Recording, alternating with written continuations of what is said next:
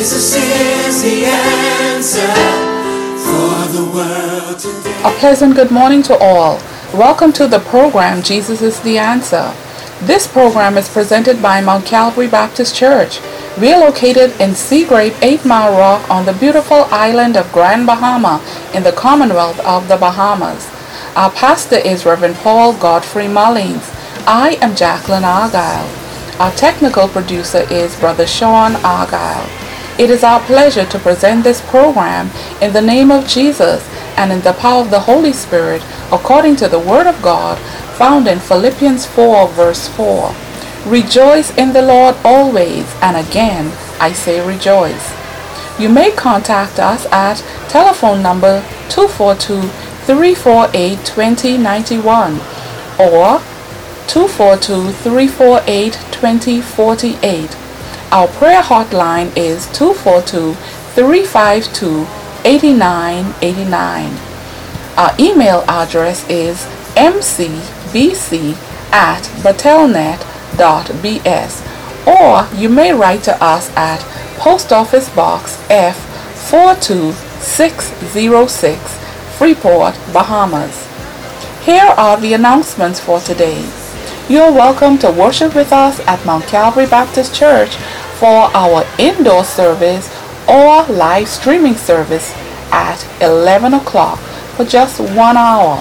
On Wednesday night, we have our live streaming Bible study at 7:30 p.m. On Saturday morning, we have our early morning prayer meeting at 6:30 a.m. We continue to pray for those who are sick and shut in. We call by name Sister Margaret Williams, Sister Alice Robinson, Brother Thomas Stubbs, Sister Annie Roll, Brother Grosvenor Williams, Sister Rose Williams, Sister Vera Hall, and patients in hospitals around the world, but especially those in the Rand Memorial Hospital. We say condolences to the families of our very own Deaconess Sarah Walken, Jean Sharonfant, Pastor Willa Mae Ferguson, both the Thompson and the Hall families, and all those enduring the pain of bereavement. May you be reminded that earth has no sorrow that heaven cannot heal. Weeping may endure for a night, but joy comes in the morning. We will now pause for a song. I have the faith that sees the invisible, expects the incredible, receives the impossible. Faith that can conquer anything. I have the faith to uproot my problems. Oh, faith to know that God can solve them. And now, our sermon by Reverend Ozita Henfield. Please stay tuned and be blessed. Good morning. Thank you, Pastor Paul, for giving me this opportunity to speak to this radio audience. Good morning, my brothers and sisters. I am delighted to have the opportunity to speak to you for a short while on the topic, the faith that conquers fear. I'll be reading 2 verses from Psalms 27, verses 1 and 2. The Lord is my light and my salvation. Whom shall I fear? The Lord is the strength of my life. Of whom shall I be afraid? When the wicked came against me to eat up my flesh, my enemies and foes, they stumbled and fell. One of the great problems of every person is that of fear. Fear can be defined with a long list of synonyms such as alarm, care, despondency, dismay, dread, fright, gloom, horror, panic, or terror. As children, many of us were awakened from sleep by the terror of a nightmare. And there are some of us today who look upon life as a continuous nightmare because fear has captured their souls. A study of the Bible will reveal that fear has been a companion of man from the beginning of time. In Psalms 27, David reminded us that God offers hope for today and hope for the future. We need to have unwavering confidence in God.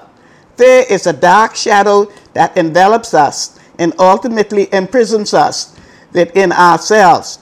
Each of us has been a prisoner of fear at one time or another. Fear of rejection, misunderstanding, uncertainty, sickness, or even death. But we can conquer fear by using the light of Jesus who brings salvation. If we want to dispel the darkness of fear, let us, along with the psalmist, say, "The Lord is my light and my salvation. Whom shall I fear?" Many of us may have had sad experiences of being forsaken, broken homes, differences of belief, addiction of alcohol or drugs. Even psychological isolation can leave family members crippled by this loss. David knew from experience what it meant to wait on the Lord. He was anointed king at age 16, but did not resume that position until 30. During the interim, he was chased by jealous King Saul, but he had to wait on the Lord for the fulfillment of his promise to reign. After he became king, he was chased by his rebellious son Absalom. Waiting for God is not easy. Sometimes we feel like God is not working fast enough or doesn't understand the urgency of our situation. That kind of thinking implies that God is not in control or is not fair. My brothers and sisters, God is worth waiting for. He always comes through on time. Our Heavenly Father wants to deliver His children from fear. Nearly 100 passages in the Bible exhort us to fear not. The book of Psalms especially encourages us to put our faith in God that we might overcome our fears. We find, for example, in Psalms 23:4, it says, "Yea, though I walk through the valley of the shadow of death, I will fear no evil, for thou art with me. Thy rod and thy staff, they comfort me." In Psalms 118:6, it says, "The Lord is on my side. I will not fear what man can do unto me." The words, praise God, of our text this morning is, "The Lord is my light and my salvation. Whom shall I fear? The Lord is the strength of my life. Of whom shall I be afraid?" That provides us with an explanation of the conquering faith of David. The entire Psalms is a hymn of praise to the goodness and greatness of God. It contains a revelation of God that each of us needs greatly for the living of these days. Fear is a current problem for many of us. We fear disappointment by others. We fear failure because of suspected inadequacies of a personal nature. We fear the possibility of being eliminated by the great giant system of life that treats people as numbers rather than persons. We fear the possibility of a dreaded disease or an ultimate untimely death. We fear financial insecurity. Some of us fear the approach of death and the prospect of meeting our Creator. Our God wants to deliver us from the bondage and agony of fear. God had not given us the spirit of fear, but of power and of love and of a sound mind. 2 Timothy 1:7. Fear is a thief of happiness. No one can enjoy the happiness that God wants him to have if he feels the agony of fear at the same time. Fear robs us of the possibility of worthy achievements in life. Fear of failure causes us to hesitate to set achievement goals that are within the reach of our abilities. Fear produces failure.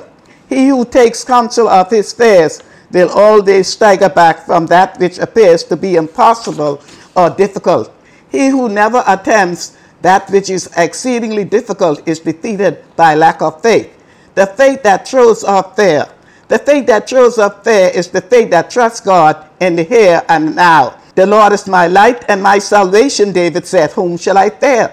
The Lord is the strength of my life. Of whom shall I be afraid? Many of us have thought of God as being on the scene in the ancient past. Others think of him as appearing on the scene at some time in the future. Those who experience victory are those who trust him as being present in the here and the now. He is the God of today as well as the God of yesterday and the God of tomorrow. He is more concerned about our today than he is about our yesterday.